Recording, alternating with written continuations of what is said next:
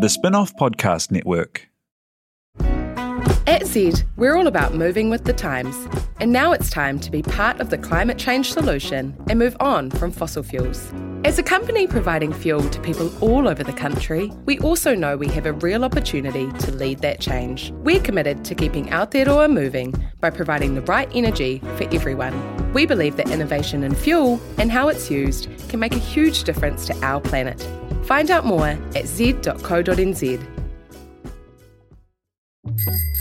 Ready to rediscover the joys of cycling? With over 300 kilometres of cycle paths across Tāmaki Makaurau, jumping on your bike and going for a ride is such a fun way to discover the city from a different perspective. Cycling is getting more and more popular across Auckland, so now's a great time to join the hype and give cycling a go. Head to at.govt/cycling to find your nearest cycleway today.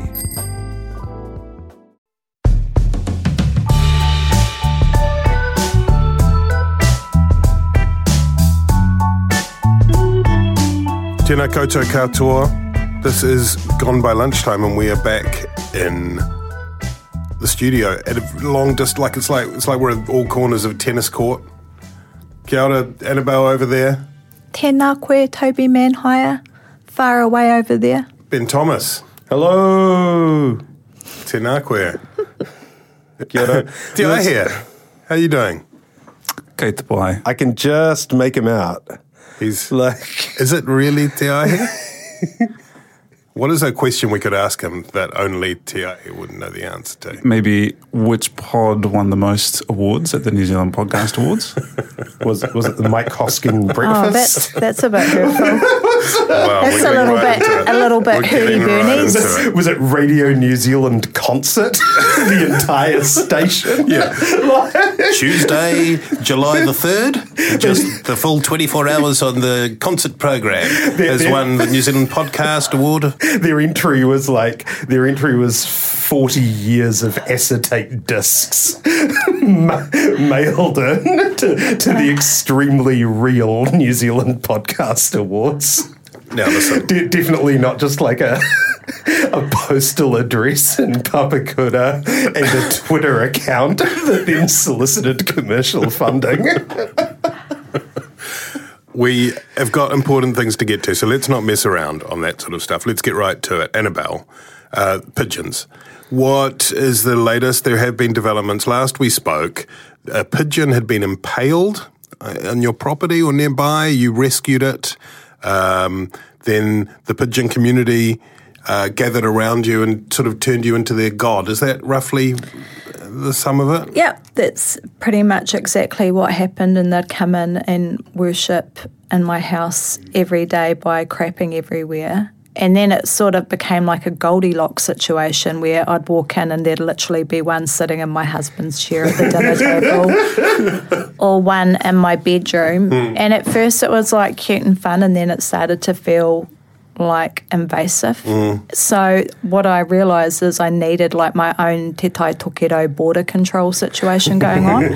So what I did is I got my Yui boom and started playing tui calls out on my deck, which totally racked up all the tuis in the neighbourhood. They literally puff up to like 4 times their normal size. And I've bought a tui feeder on Trade Me, so they're going to start patrolling the house for me from the invading pigeon army. This is like the story I read, in the 90s before the internet made it easier to sort of fact check things, in the Herald's International section. And it said, there's been a problem with an overrunning of monkeys in a state parliament in India. So the solution was to get like a band of larger monkeys to come in and like chase them out. Or maybe some tigers would be helpful in that situation. I mean, this is basically the history of New Zealand ecology, right? Well, yeah, no, it's definitely a kind of powerful science exercise you're undertaking. And about what is the latest? You've currently got a lot of angry, horny tuis surrounding your whare, protecting it from the pigeon invasion. They just fly around the house because they hear these other tui calls that don't belong in the neighbourhood, and then they're like what's going on. So then they start circling my house, and that seems to be enough to put the pigeons off coming in and, dining at my kitchen table and taking little nana naps in my bedroom and stuff. But no further pigeon murder?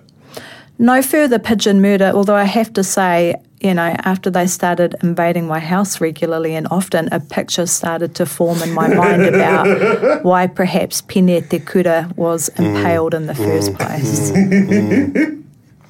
And this is all a powerful metaphor for what, Ben, O King of the extended metaphor?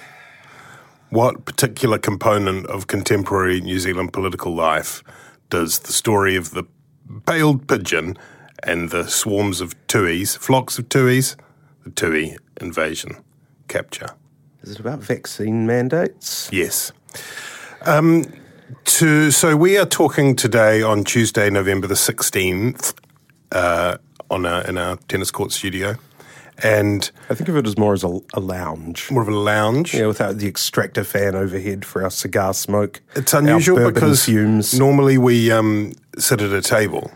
I'm painting you a picture, ladies and gentlemen, but now we're sort of reclined towards the back corners of the room, and it does somehow affect the general tenor of the conversation, doesn't it? Already I feel like I'm reading a bedtime story to a child. I feel like I'm on like some old school like TVNZ show hosted by, what was his name, Peter Sinclair. Peter Sinclair. Where you talk about books and taste brandy and smoke a cigar. I feel like we're in the Northern Club charting the GDP figures for the next year and deciding what the unemployment rate will be next September. Tomorrow is Wednesday, that's for sure. And tomorrow is the day where we are expecting to get the long-awaited announcement around the Auckland border and quite how there's been an undertaking given several times now from the Prime Minister down that Aucklanders will be allowed to exit the region for Christmas to go and do whatever it is they want to do at Christmas. There has been a bit of a kind of confusion. It's not been happy times for the government with backing and forthing around whether or not there might be slots given to people, like waiting at a busy deli counter or whatever. And it sounds as though they have landed on doing spot checks. It sounds as though that everyone will need to be vaccinated doing spot checks, and rather than trying to check every single car exiting at the Bombay Hills. And also, Annabelle, that they will, what it sounds as though they're going to look at instead is creating some kind of protection or restriction in the parts of the country that have not reached a level of vaccination, which at this point we're probably looking at the west coast to the South Island, the east coast to the North Island type thing. What do you make of all that? I think it's kind of a dangerous strategy for the government, or a high-risk strategy, because I think they've very much developed the expectation now that Aucklanders will get to leave, through whatever mechanisms they put in place, and that, there's going to be a greater easing of restrictions and all of those sorts of things. But we really don't know how bad COVID is going to be by the time we get there. And, today Rawiri Taunui is predicting we'll be getting, there'll be 6,000 Māori infections by Christmas. So it doesn't leave them much room to be able to wind things back if we're at a point where contact tracing, hospitals and all of that are completely overwhelmed. And it's become confused as well in a lot of minds, understandably, probably yours too, because there's at the same time the question about when the traffic light system is introduced. There's going to be this meeting on November the 29th, and there is suggestion which was floated, I think, by the Prime Minister in an interview with Joe Moyer, who's on fire for Newsroom at the moment, about whether or not the whole country could be expedited into the traffic light system. Yeah, and in her press conference yesterday, dropped pretty strong hints that would be the case. That And the reason, the thinking behind this is sort of twofold. The expressed reason is that if we do have cases circulating around the country, and they already are, we're seeing cases pop up in Woodville, in the Wairarapa, Taranaki, Taupo. And if COVID is in the community, however it got there, you are safer having these sort of, the vaccine mandates in place, or so rather the vaccine passport system in place. Yeah. Opening up more for, people who are vaccinated than for people who are not vaccinated, which the current alert level system doesn't do at level 2 around the country. It's much more sort of, there's fewer gradations and shades of grey in there. You're either basically living as normal in level 2, as most of New Zealand is now, or you're in a level 3 lockdown, an eternal present which never ends, just a sort of miasma of images that may have happened 13 weeks ago or 5 years ago or yesterday, and we just don't know. And so the second reason is that, because life is actually pretty easy if you're unvaccinated in level 2, there's no real incentive.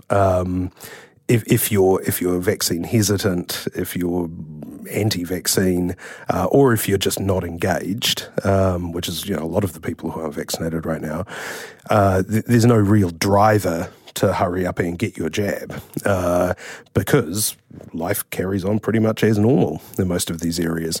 So, there's a bit of a, carrot and stick, double duty, as the Prime Minister might like to say, in moving everyone into that traffic light system when Auckland goes in, which, also makes sense because as soon as the border opens, it's pretty much all on for young and old. Yeah, and I mean, Andrew Little said on News Hub Nation on Saturday, and about that he used the term that COVID will wash through the country, which is sounds very cleansing. Which is just just true, Could isn't be it? pleasant. Yeah, so it's a gentle sort of subsea kind of. But it is gonna ripple, seep, spread, whatever you want to call it. Let's accept that. And as you just touched on, that is going to arrive in parts of the country that don't have the resources, facilities that Auckland does. I want to talk about self-isolation in a minute, but I spoke yesterday for a piece to Kyle Eagleton, who's a locum in Northland and a specialist on rural health at the University of Auckland. He was just talking about the access to resources, even just getting a mobile signal in lots of parts of the country, before you even start talking about ambulance access and long waits for ambulances. I mean, that's, let alone ICU beds. There's a lot of unknowns that await us in this around Christmas time. Or even hospitals that don't have sewage leaking through the walls. Yeah. And I think, while we're sort of being groomed to prepare for this lovely sudsy bathing in the COVID. Like a dip in a cool spring to chill out after the long Kiwi summer. The reality is that it's going to rip through poor, isolated communities that aren't resourced to deal with the health issues that they currently have, let alone the onslaught of COVID. And the more we move away from a sort of what was a science-led approach, which made it more predictable for people to know what the next thing was going to be, we seem to be moving through alert level changes in a way that's contradictory to the expert advice that's coming from the modelers and all of that. And I think that creates a greater sense of unease and amongst ordinary people, because then it becomes really hard to predict where we're going to go and what's going to happen next. And that's where the wheels have really fallen off, I think, in terms of the government's response, is just this sort of haze of uncertainty. We will never even get to see level 3, stage 3 whatever it is. Like, we're going to move into the traffic system. We might. I don't think we will. Maybe 6 hours of it. Just to like a 5 p.m. to 11:59 p.m. exactly. situation. Just so anti-vaxxers can go into their club for like 30 minutes. They get a chance to infect as many people as they can because fair's fair, and then they have to like leave. I've said this countless times before, so forgive me, but this is just what most of the world dealt with last year. You know, I mean, the UK was always, we got this bit of restriction for the northeast, and the southwest has this, and all these incredibly convoluted, overlapping, sometimes contradictory rules. That's just the kind of reality of dealing with COVID in the community when you don't have this exquisite clarity of a lodestar that is elimination. The binary: do we have COVID? Do we not have COVID? Yeah, and remember how much we made fun of all of those jurisdictions. Oh yeah, and we fucked that up, didn't we? Yeah, that's hubris described. And this is the thing, is just in terms of sort of the individual psychology operating in the public. And, I think, I find myself sort of falling into the same thing, is that we've gotten used to over the past year and a half, or at least probably even up until the last couple of months, thinking that opening up equals there is no more virus. And you see that around Auckland. Like, apart from K Road, where everyone is extremely judicious and ostentatious about wearing their masks, there's very, very little mask use. Is there? Even in the leafy suburbs that are my habitat in sort of central, in the central city fringe sort of thing. Certainly not a lot of mask use from people out having their constitutionals. Ponsonby Road, pretty variable. Once you get to Herne Bay, COVID's not allowed there. COVID can't afford the rent, so it's just active wear and bare faces. And from all reports, I can't go to these places because we're in lockdown. But further afield, South Auckland, very low rates, and West Auckland as well. So, people are acting as if we're opening up as if there's no virus, but actually there's more virus than there's ever been in New Zealand. I think that the COVID Christmas, the traditional Kiwi Christmas narrative, creates a really unrealistic expectation, like you say, that we're all going to be released like little Smurfs and we get to run around the country having fun. But the reality is that the Kiwi Christmas this year for a lot of whānau Māori will mean, donning your tangi blacks and sitting on Zoom tangi for hours on end, and obviously it will affect other New Zealanders as well. One other thing that's interesting that I noticed in Jacinda Ardern's morning report interview yesterday, she said, now, we've got to remember that for the vast majority of people who get COVID, the symptoms are mild to moderate. And I don't remember her saying that since March last year, when we were still hearing about this overseas virus and is it going to hit New Zealand, and mild to moderate symptoms was sort of the byword around the world. At that point, we didn't realise that mild to moderate described anything short of hospital admission. But again, that goes back to this. At that point, it was really straightforward to say this is a terrible, terrible storm cloud that we must keep out at all costs. And now it's much more complicated. And as you say, Annabelle, you have this, because they were trying to use Christmas and festivals and ordinary Kiwi summer as the incentive. This is get your vaccines, do this. And now they've gone and underwritten all these festivals because these festivals obviously are looking at the reality out there and going, there's no way we can operate. That Lord, why have you forsaken us? Locked themselves. And you kind of, you look at Western Australia, which has said, nah, we're not opening up. We're not opening up till January because we haven't got our vaccination rates high enough yet. And obviously that's caused some consternation. Not everyone is happy about that. But not even for a compassionate exemption can you turn up in Perth from Sydney at the moment. They're just like, nah, sorry, we're not ready. And I wonder whether, in retrospect, it might have been better to say, this is really hard, everybody. Christmas, it's not going to be an ordinary Kiwi Christmas. Yeah. And the thing too is, if we're to look what's happened overseas, actually it's probably going to get worse. Like when winter comes, when schools reopen, when everybody heads back indoors into their offices and stuff, what will happen here is exactly what's happened overseas. What's happening now in Europe. Yeah, what's happening now in Europe with surging COVID cases, despite vaccination rates. It's extraordinary that...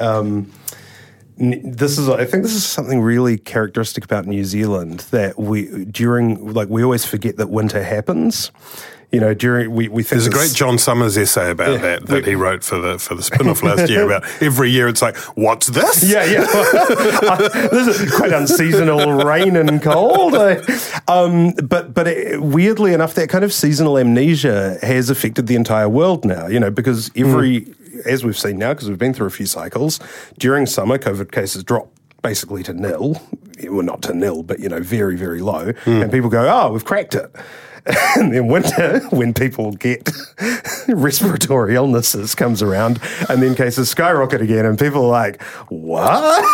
And you touched on this, Ben, but I do think there is some quite myopic commentary that comes from some, and certainly not all, but some members of the quote-unquote business community in terms of the return. We just want to return to normal, which is, what normal is that? Yeah, exactly? That's off the table, You right? know, I mean, get real, have a look. Do Are you, have a look at Google News, type in COVID, and, around the world, they're going back into lockdown in Holland.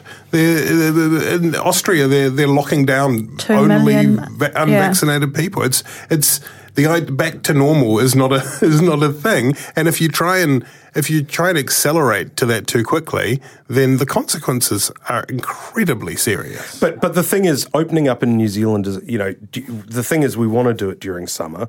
We want to use summer as the time for getting everyone vaccinated, because look, and this is going to sound really awful.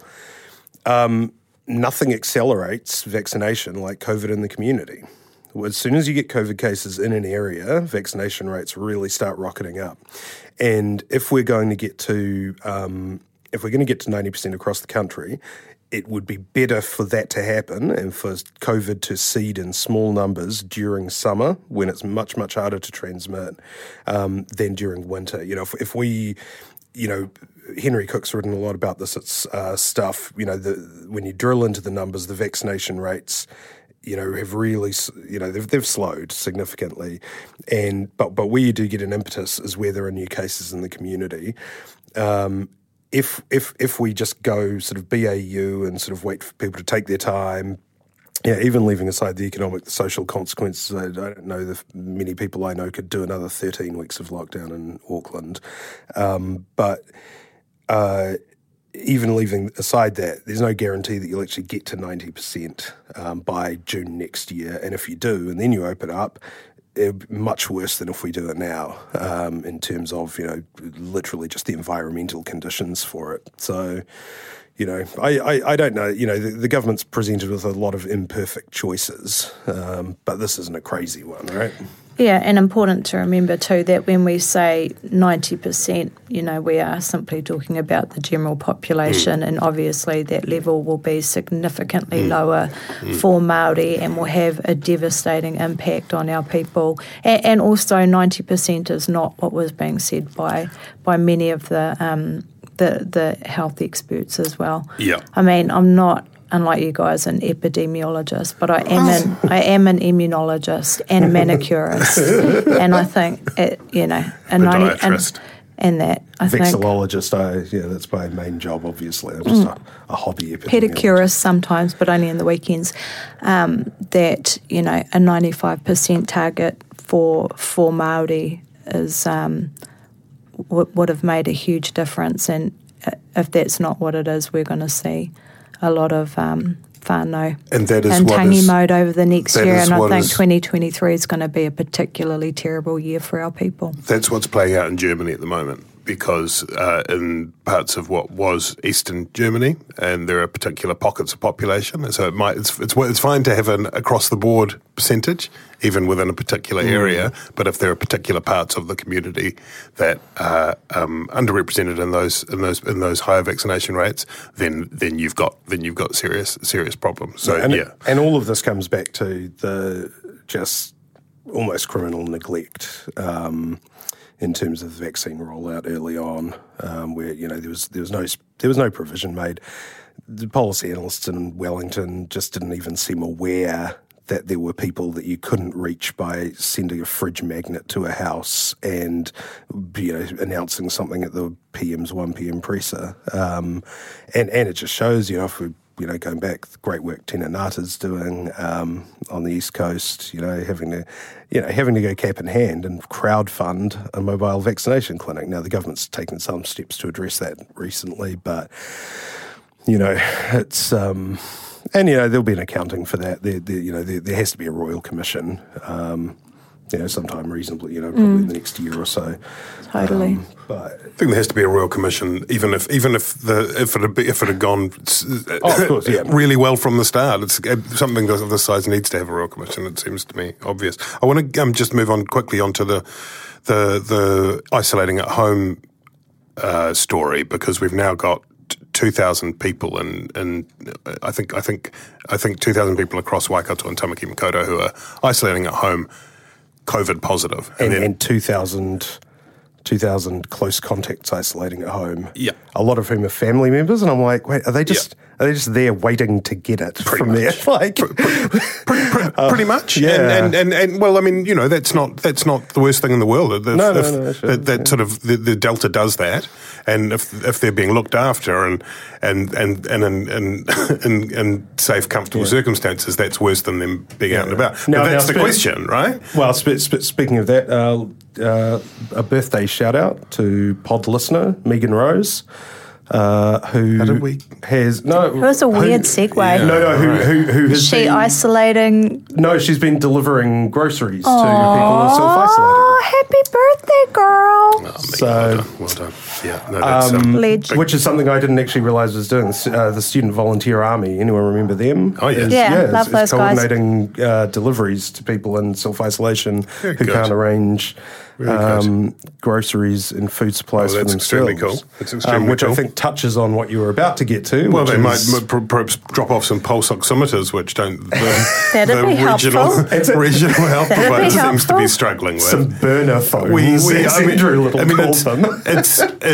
It's obviously there are two parts where there have been 3 deaths, and the circumstances of those deaths are not known for sure yet. So we have to be really careful about what those are ascribed to. But 3 people have died in their homes while self-isolating with COVID. One of those cases, really quite a heartbreaking story, was told by the family to both the Herald and to News Hub about their 60-year-old father, who's an imam at a local mosque and who'd been coughing up blood.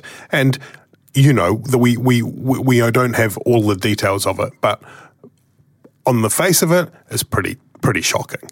And yesterday, the Health and Disability Commissioner told me that she had written to the Ministry of Health last week demanding urgent attention be paid to the level of care, because on another layer, and we've had people contact us at the Spin-Off too, describing cases where people had said, I want to go into MIQ, or where's my pulse oximeter, or just not getting the kind of clinical attention at the outset, because clearly the Regional Public Health Service is backlogged. They're under a huge amount of pressure. And the thing that kind of really flummoxes me is this was not something that was unpredictable. This is something that surely should have been foreseen. Yeah, look, and I mean, we can say that in so many areas, vaccine certificates are barely ready. The fact that the shift from mandatory MIQ for positive cases to isolating in the home, that announcement, as my former colleague and good friend Matthew Hooton pointed out in his column, that announcement was never actually made it just happened. Chris Hipkins said, as time goes by, we will move towards this. Yeah. But he never said, this is the day that we're just telling people there's no No, MIQ he spots. did say we're now moving to default that, yes. But it wasn't addressed at the top of a press conference or in a press release. It was a little more of a crossfade. I think it was, I think it was always a sort of our intention will be to, and that was definitely what I picked up He from it. specifically said the words "we are now moving to" by default, putting people in self-isolation. Moving to. Or something. Anyway, but so it's tonal. But, which is a pretty significant shift, right? I think most people were surprised when they found out that there were 1,000 cases just at home. And this is the second, this is another layer. It's a truism that disasters and humanitarian crises always affect the poor worst. The poor is a very broad shorthand for people who are lacking in social capital because, first of all, is well canvassed. Māori in particular, and also Pacifica, vaccination rates very low, or much lower. But then, second of all, we spend a lot of time, in the culture, talking about Karens and people who are insistent, and I talk to the I want to talk to the manager. And the thing is, if you don't have that attitude when you're dealing with the public service, in a lot of cases, you disappear and you get shunted to the back of the queue. If you're polite, if you wait your turn, if you're not basically demanding special treatment, you get forgotten about. And so cultures, we saw this years ago with the Muliainga case, where a woman died because her life support was cut off by Mercury Energy because she was behind on power bills. And, culturally, she and her family, were reticent about sort of going how, they didn't have John Campbell on speed dial. They didn't have the media to talk to. They just said, could you rethink it? And eventually, a tragedy occurred. That's like such a lethal part of institutional racism is the conditioning of those communities to not ask because from childhood they are taught by the system that if you ask, you will be denied. And so over a lifetime that accumulates to these really life-threatening situations where you although it doesn't sound like that was necessarily the case with that person. I think there was some suggestion that he didn't like to. That he was said. The suggestion is that there was said to him, "If you want an ambulance, we can send you on." He was like, "I don't want to be in trouble." My inference that it was a bit like, "Oh no, I don't want to make a scene." I got the impression that his kids were able, willing to advocate on his behalf. But again, it's all the same thing that they're conditioned to not ask because you're not worthy and you will not get it. And I think, we're moving into such a dangerous part of the virus now because I'm really concerned that Māori, Pacifica, minority communities are not going to get the access to the healthcare that they need because of that, not only because the system actively says no to them, but also because, like you said, they've been conditioned to know that they're not allowed to ask because they're not worthy, essentially. Yeah, it's a horrible fact that pushy middle-class Pākehā will always get what they need from the system and other groups will always struggle. And that becomes a real big problem with the health response right now with COVID in the community when you're basically getting and then there's all the other levels, right? Isolating in your home in Herne Bay, in your 4-bedroom home with, you and your partner, say, is very different from isolating in a 2-family home in South Auckland. It's certainly different from isolating in, substandard housing on the East Coast, where you might be a long way away from a supermarket and there's no student volunteers to bring you food, right? And so, again, you would hope that people on the ground had been working on these issues. I'm real pessimistic. And that's why, you know, the tina ngatas of the world and the honi harawiras who are dropping off kai and stuff to people, you know, thank God we have them. It shouldn't be up to them to do it.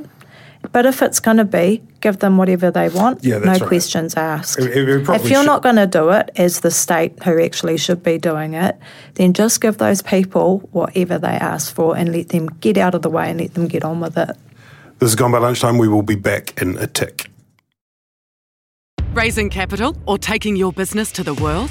Investment Fix has the lowdown on everything you need to make it happen. This season, we're exploring the US market, the opportunities it offers, what it takes to grow a business there, and the best way to approach investors. Join some of the superstars of the investment and business world as they share advice from their time in the US so you can make your mahi count in this massive market. The Investment Fix podcast, brought to you by Invest New Zealand. Tune in today. Are you making the most of your KiwiSaver investment? Generate is an award-winning KiwiSaver provider with a track record of strong long-term performance. Making a smart decision now could add tens of thousands of dollars by the time you reach retirement. Book a no-obligation chat with a Generate KiwiSaver advisor today at generatekiwisaver.co.nz/get-advice. A copy of the product disclosure statement is available at generatekiwisaver.co.nz. The issuer of the scheme is Generate Investment Management Limited, and of course, past performance does not guarantee future returns.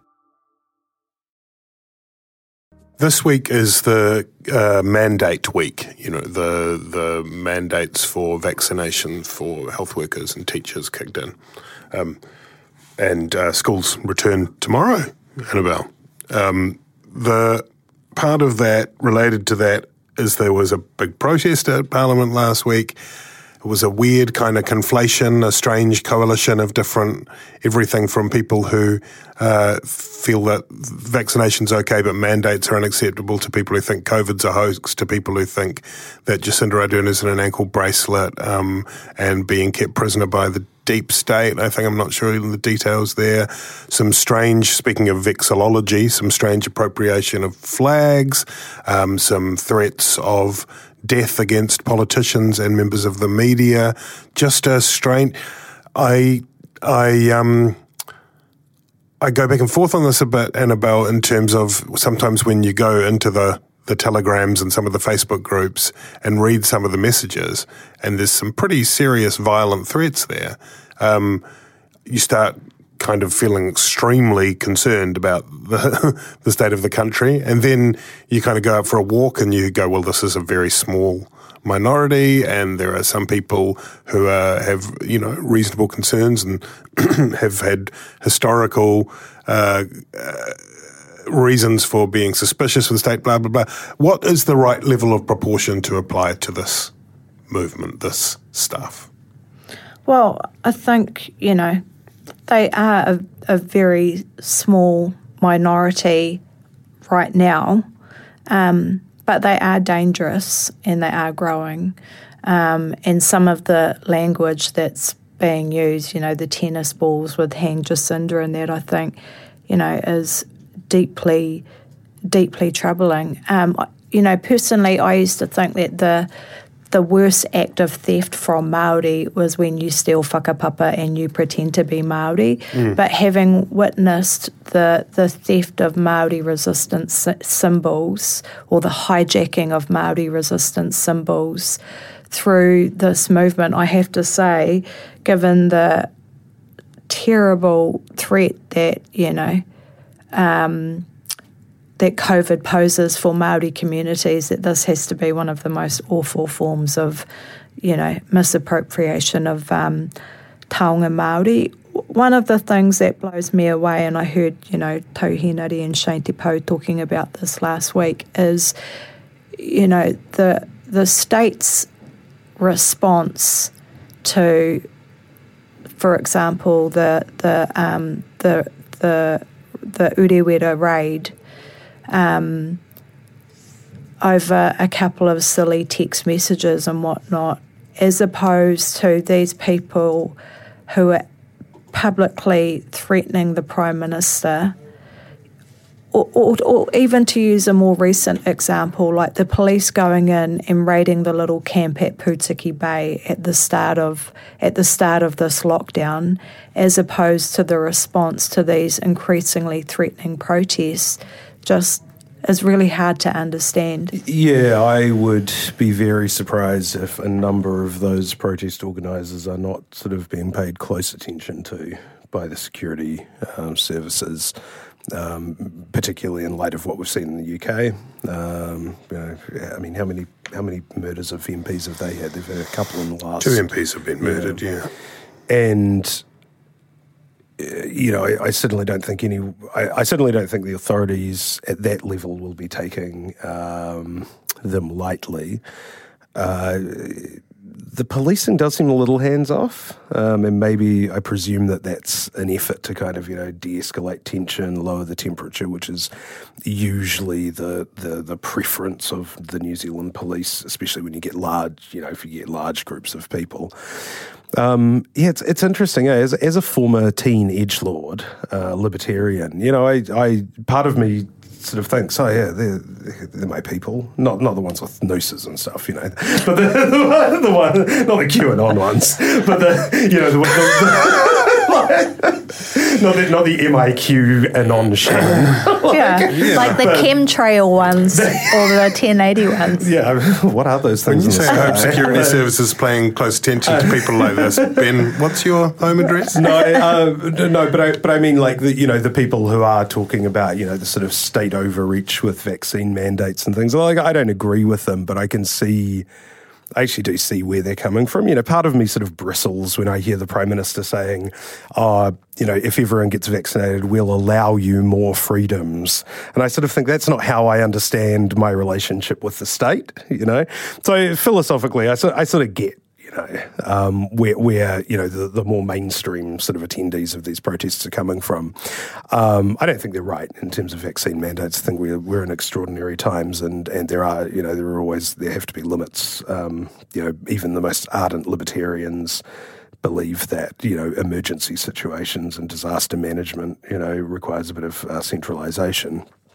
But yeah, the creeping in of this just absolutely crazed element, and it's something that's I've sort of noticed, kind of slowly over the maybe last 5 or 6 years, that and you see it with people's dads and friends of your uncles and things like that, and they'll say something that you would have normally associated with your very online irony poisoned millennial friends. You would think, how does a boomer know about that? How do they know about these QAnon memes and things? And a lot of boomers seem to have hit retirement, spent a lot of time watching Fox News, start to decide to do their own research.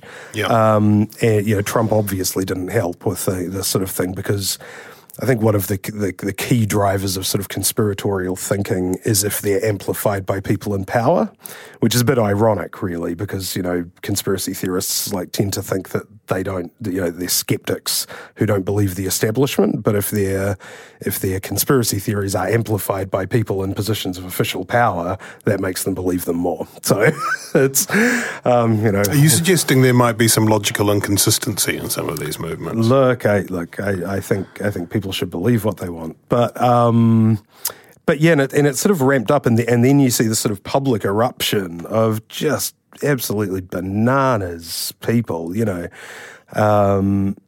it's not it's not across one demographic either. You've got the sort of I think the appropriation of the He Whakaputanga flag, the Northern Chiefs Independence flag. It's a really interesting one, because in a lot of cases, it's definitely been appropriated by the mad white supremacists like Damien Dement and those guys. But even in 1080 protests and things, which is where it's first started really popping up a lot. There's a lot of Māori, particularly from rural areas. It is a lot of tradies on their hogs. And it is quite, it's not every sector of society, but it's certainly not just one demographic profile, which is interesting, and it just shows that the misinformation and the conspiracy theories are coming from all angles online. I just find it so ironic when you see Pākehā on Facebook and Twitter who are talking about going on a hikoi, and you know that they didn't go on a hikoi when it came to foreshore and seabed or, you know, any of the other 5 million hikois that we've had over the last how many years. I thought it was good. Did you see when they were there, the hikoi, you know, air quotes, came up, was at the Auckland border down by the Bombay Hills, and they presented, their free citizen of Aotearoa passports or whatever. And I was like, it reminded me of, all those sort of, those families on the East Coast who like sort of stop cars and be like, do you want a Ngāti Porou passport? As far as flags go, one of the interesting things I read yesterday is about how in the Australian protests, the Australian merchant red flag, ensign, or ensign, how do you pronounce it? Ensign. But that's been taken on by the kind of sovereignty crew there. So in a way, they just kind of look around and find some available iconography. And in this particular case, it's also appropriated an entire separate movement. And there is some extremely weird.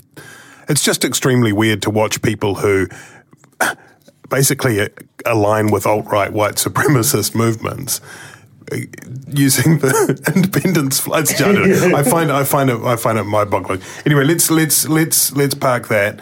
The polls. 3 polls have come out in the last few days.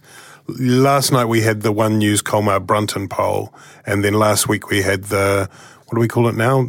Talbot Mills, formerly UMR poll, and a Curia poll for the Taxpayers Union, and they basically were in similar sort of territory, showing Labour dropping a couple of points, National gaining tiny bit, David Seymour the ACT Party looking pretty strong, and Judith Collins' personal rating remaining at the kind of threshold for if she were a party getting into Parliament at all. Ben, give us your poll take. I mean, it's one of those.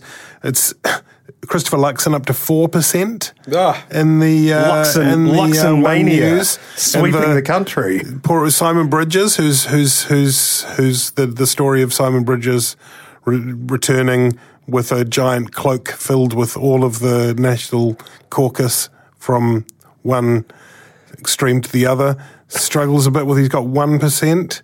What does it mean? I mean, it's once again one of those things where I think obviously Labour have dropped by a considerable amount, and let's not overlook that.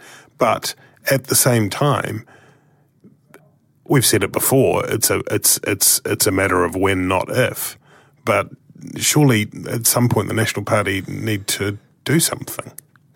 Yeah. So the key takeaway from across those polls was probably the one from the Curia poll, which showed for the first time since the GFC, right direction, wrong direction had swung in favour of wrong direction. So that's, you ask people, is the country headed in the right direction or the wrong direction? And that's a pretty good proxy, outside of actual voter intentions for a party. It's a pretty good proxy of how people, whether people will support the government of the day or not the government of the day when it comes to polling, because it really sort of, you're asking New Zealanders about the country, but what you're really asking them is, how do you feel about your next 12 months, And yeah, it's pretty significant that's changed. You expect these ups and downs, as we've seen. Labour always sort of reverts to the mean after the stirring leadership during a crisis has sort of settled down. They've had an abysmal month, just all over the show in terms of confusing announcements, abandoning plans, backtracking, mixed messages. And that, there's clear connection to that in the polling, which will, worry them a bit, but that's situational. But the idea that, there's this lack of certainty. In the old days a year ago, we basically knew that if we trusted Jacinda, if we all locked down or whatever, we'd go back to normal. We'd all be enjoying 660. And now we don't have that certainty. People are more worried about the future because, you saw that even when the lockdown started this year, no one was particularly worried. None of the sort of signs of economic uncertainty or panic or anything set in. That we got from the first time round. No. Because people were like, no, we know how to do this. But then from then on, and again, I don't want to be too stuck record on this, but then there are people on both sides of the government pulling in each direction, whether it's what the hell are you doing moving out of level 4 versus what the hell are you doing remaining in level 3? It feels like I haven't polled to work out what the numbers have. I'm sure they've done that, but it feels like they're kind of forces that are roughly equal pulling in those directions. Ryan Bridge, who gets a lot of stick because he does media works, talk back, and now he's on the AM show, so he's in that sort of incendiary debate sort of role, but actually a pretty thoughtful guy. Did a great column, I thought, which really summed it up a couple of weeks ago, where he said, Jacinda Ardern is waiting for the public to tell her what the COVID response is. But sort of back to the polling, once you remove that certainty... I'm sorry, we don't want to go on about this, but I think that the mistake was not when the traffic light thing, or probably more importantly, when there was a move away from elimination towards suppression, not doing another big State of the Nation, serious speech saying, things are really tough. Yeah. This is an incredibly hard decision. I mean, if you go back and listen to her speeches when when the alert level system was introduced, she said, we have not had to do this in modern history. Yeah. These are absolutely extreme steps we're taking. And I think that needs some acknowledgement. Laying it out, admittedly, people's ears aren't pricked up as they were then, so it's harder. But partly that's because of the kind of, it becomes wallpaper, another thing. I feel like a really big, and explaining that we don't want to do this. This is awful. Yeah. But everyone is going to... Anyway, Annabelle. I agree. Well, obviously, it's not great news for Labour. It's not great news for National. It's really, really bad news for New Zealand First. But I was interested to see Chloe appear in the preferred Prime Minister. 2%. 2% in the preferred Prime Minister for the Colmar-Brunton poll. And I thought, what's interesting about it is probably when Chloe won Auckland Central, she should have been given some more of a leadership position within the Greens. I think that, I realise that there's the whole male-female thing in the Greens in terms of leadership. That's right. You've got to have a male leader and a female leader. Am I correct, or is it just two co-leaders? That's right. They haven't. I don't think they've changed it yet. But because the moves are afoot. Because as is always the case when you try and. When you try and be the most progressive person in the room, you find that things change. So male and female. So you're saying get rid of James Shaw and put Chloe in? Is that what you're saying? Yeah, it's time for Chloe money. Especially if they want to win Auckland Central again. People like their MP to be a winner. Yes. That is an absolutely critical seat to them now. I thought whoever the comms person was in the Greens Party that wouldn't let Chloe do the interview with TVNZ yesterday should probably... Wait, what was that? So TVNZ wanted to interview Chloe about being appearing in the preferred Prime Minister poll. Yeah. They approached Chloe's office. Apparently, Chloe's office said yes. This is Benedict's story. And said she was keen. And then the Green Party HQ said no. Yeah, said right? no. Wow. Which is a stupid thing to do if you're wanting to pump up your party, and secondly put Marama in a really awkward position, because then Benedict says to her, why weren't we allowed to interview Chloe? So it's like how to take a great news story and completely screw it up. She should have looked off camera and gone, hey Clint,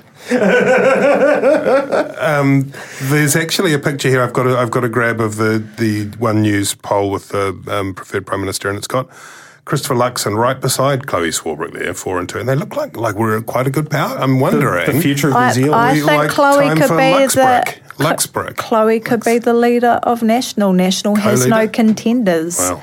they could bring in Chloe. That could You heard be it the here answer. first, ladies and gentlemen, on Gone by Lunchtime. Speaking of James Shore, let's touch very briefly on COP26, which rounded up in Glasgow over the weekend with sort of kind of clinging on to the idea With a cop-out.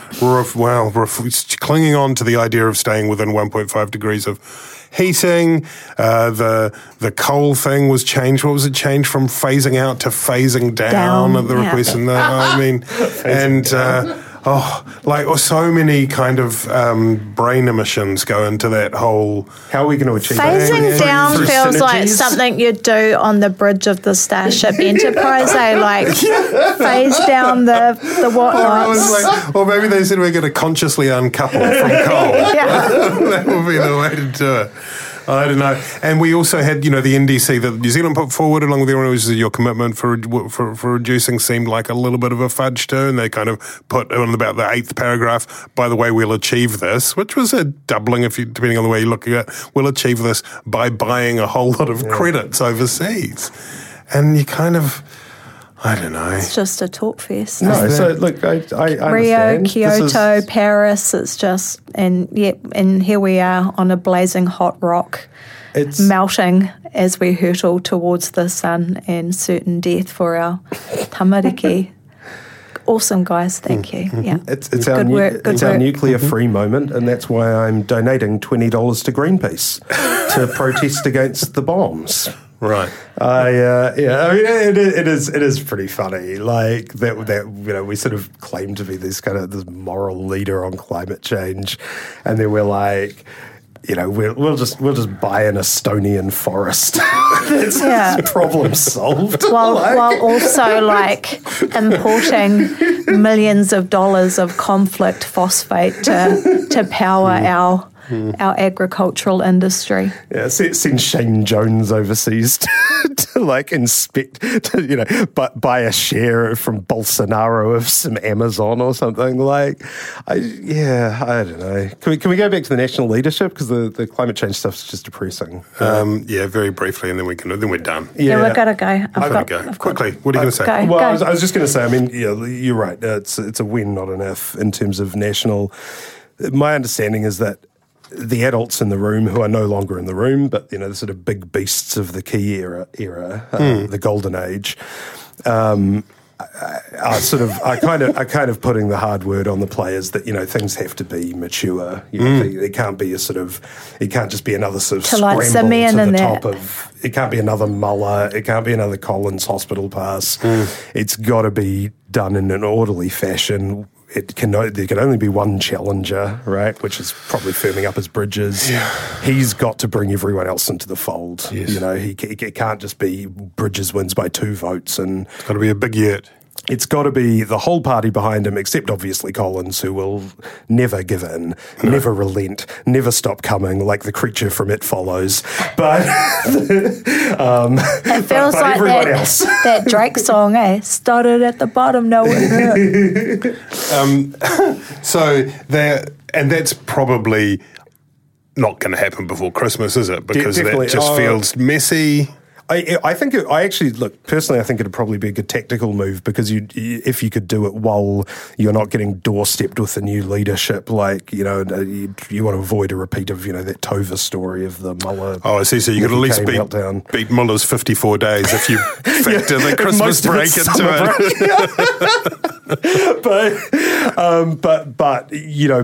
There's no hurry. Remember this, because what they'll be keeping an eye on is that right direction, wrong direction, the fact that the sheen has come off Labour, that COVID is no longer the vote winner.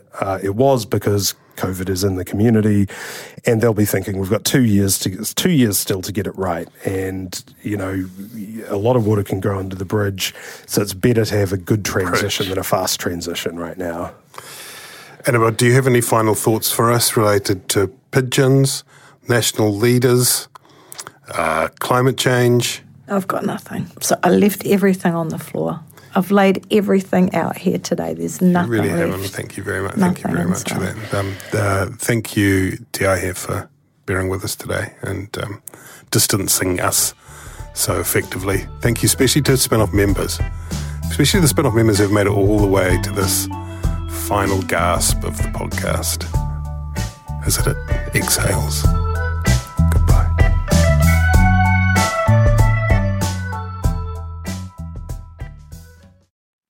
Kia ora e te iwi, Te Aihe Butler here, podcast manager at The Spinoff. If you enjoy listening to our podcasts, consider supporting our mahi by signing up to become a Spinoff member at thespinoff.co.nz/donate. The Spinoff Podcast Network.